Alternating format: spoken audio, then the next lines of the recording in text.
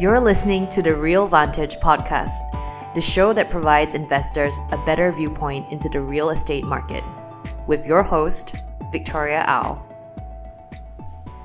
So, today I wanted to talk about what the difference is between investing as an individual into an overseas real estate property is, as opposed to coming alongside a real estate co-investing company and platform such as RealVantage.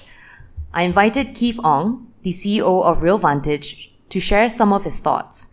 But before I posed him some common questions we typically receive from investors, I'd like to share more on what a real estate co-investing platform like RealVantage does.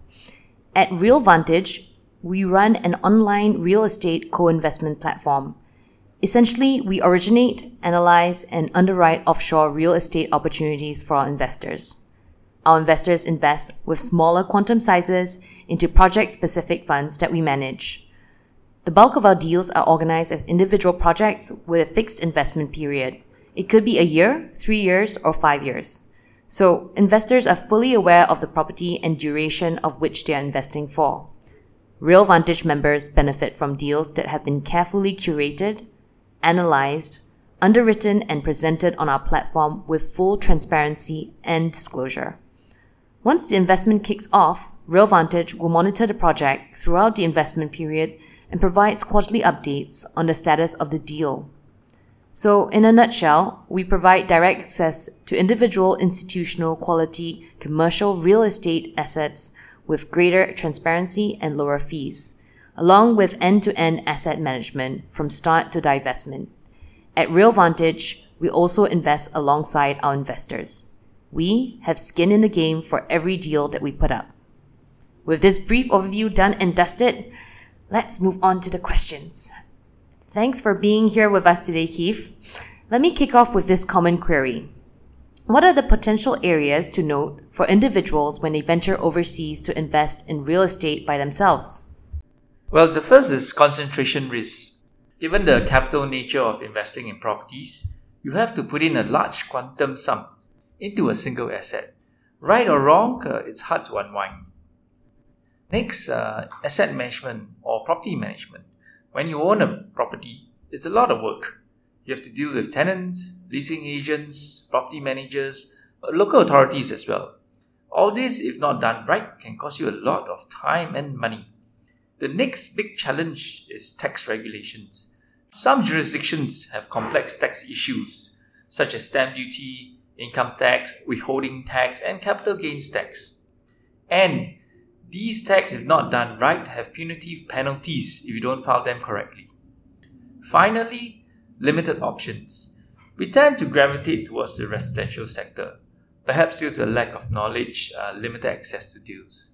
So these are some of the concerns or pitfalls that one should be aware of when they invest in overseas real estate. Concentration risk, complex tax issues, and limited knowledge on different sectors beyond the residential sector are some of the common stumbling blocks. Perhaps we can hear more on why the overseas real estate market still draws investors to seek these opportunities out. Yeah, most certainly. There are many who have benefited richly from investing in overseas real estate, as compared to Singapore. Even for large Singapore institution investors, cross-border transactions are strategic opportunities to access skill and deploy capital more efficiently. Right?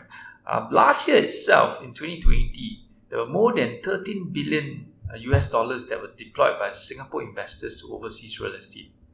And the most popular destinations for outbound capital would include China, Australia, United States, and UK. So these are the top 4 countries, and followed by South Korea, and further down the list would be Japan. So this obviously shows that there's a lot of money to be made in overseas real estate investing. So, how would an investor select the right markets to invest in? There are many markets out there, so it's very important that one should be well aware of that particular market. In RealVantage, we have a criteria when we select a market. Let me just run through this briefly. First is the strength of the regulatory framework.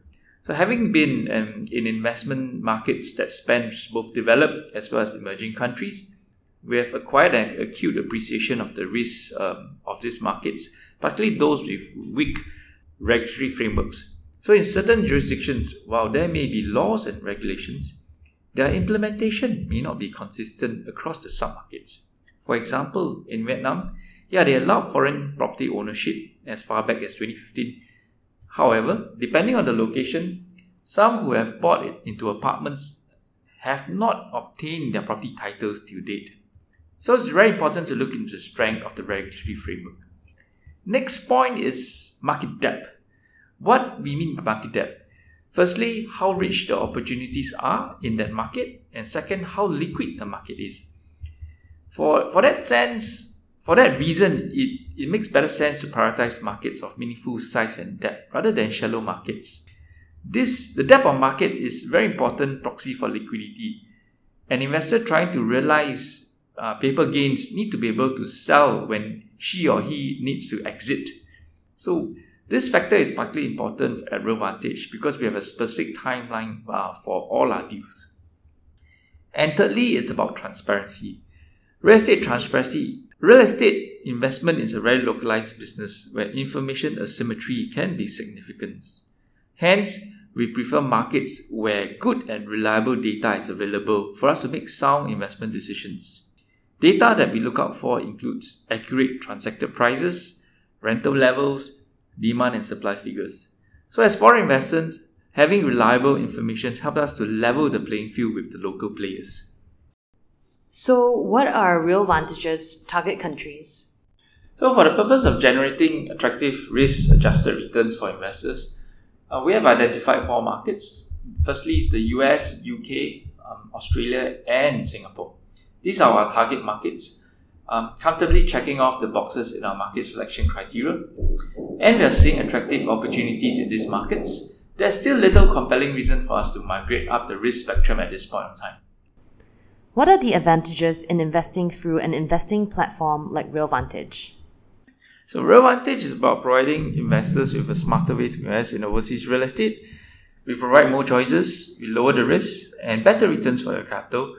So over the last 2 years, we have developed an innovative platform and an innovative online platform that provides direct access to institutional grade real estate opportunities. All our deals are organized as individual projects with a fixed investment period. It could be as short as a year or up to 5 years.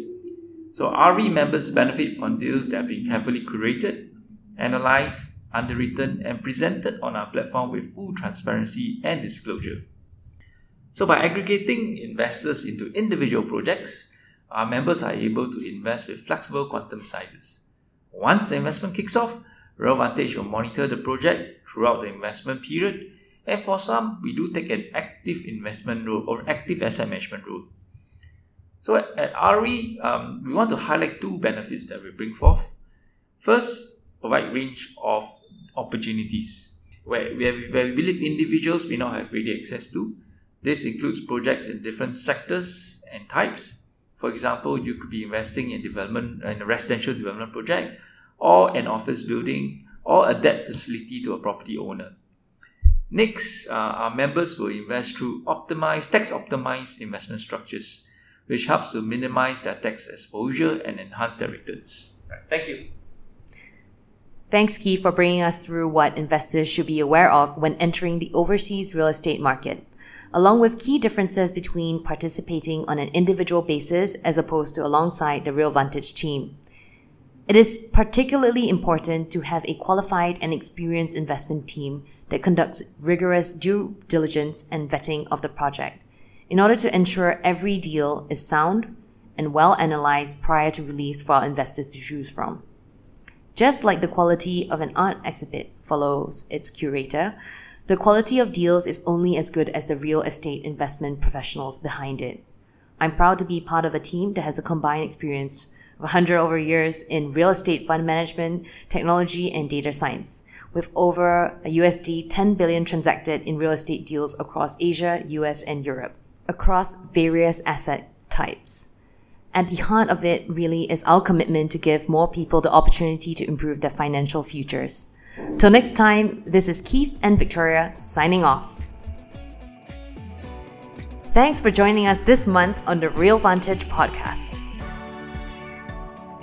Make sure to visit our website, realvantage.co, where you can sign up to join our investment community and start building your global real estate portfolio today.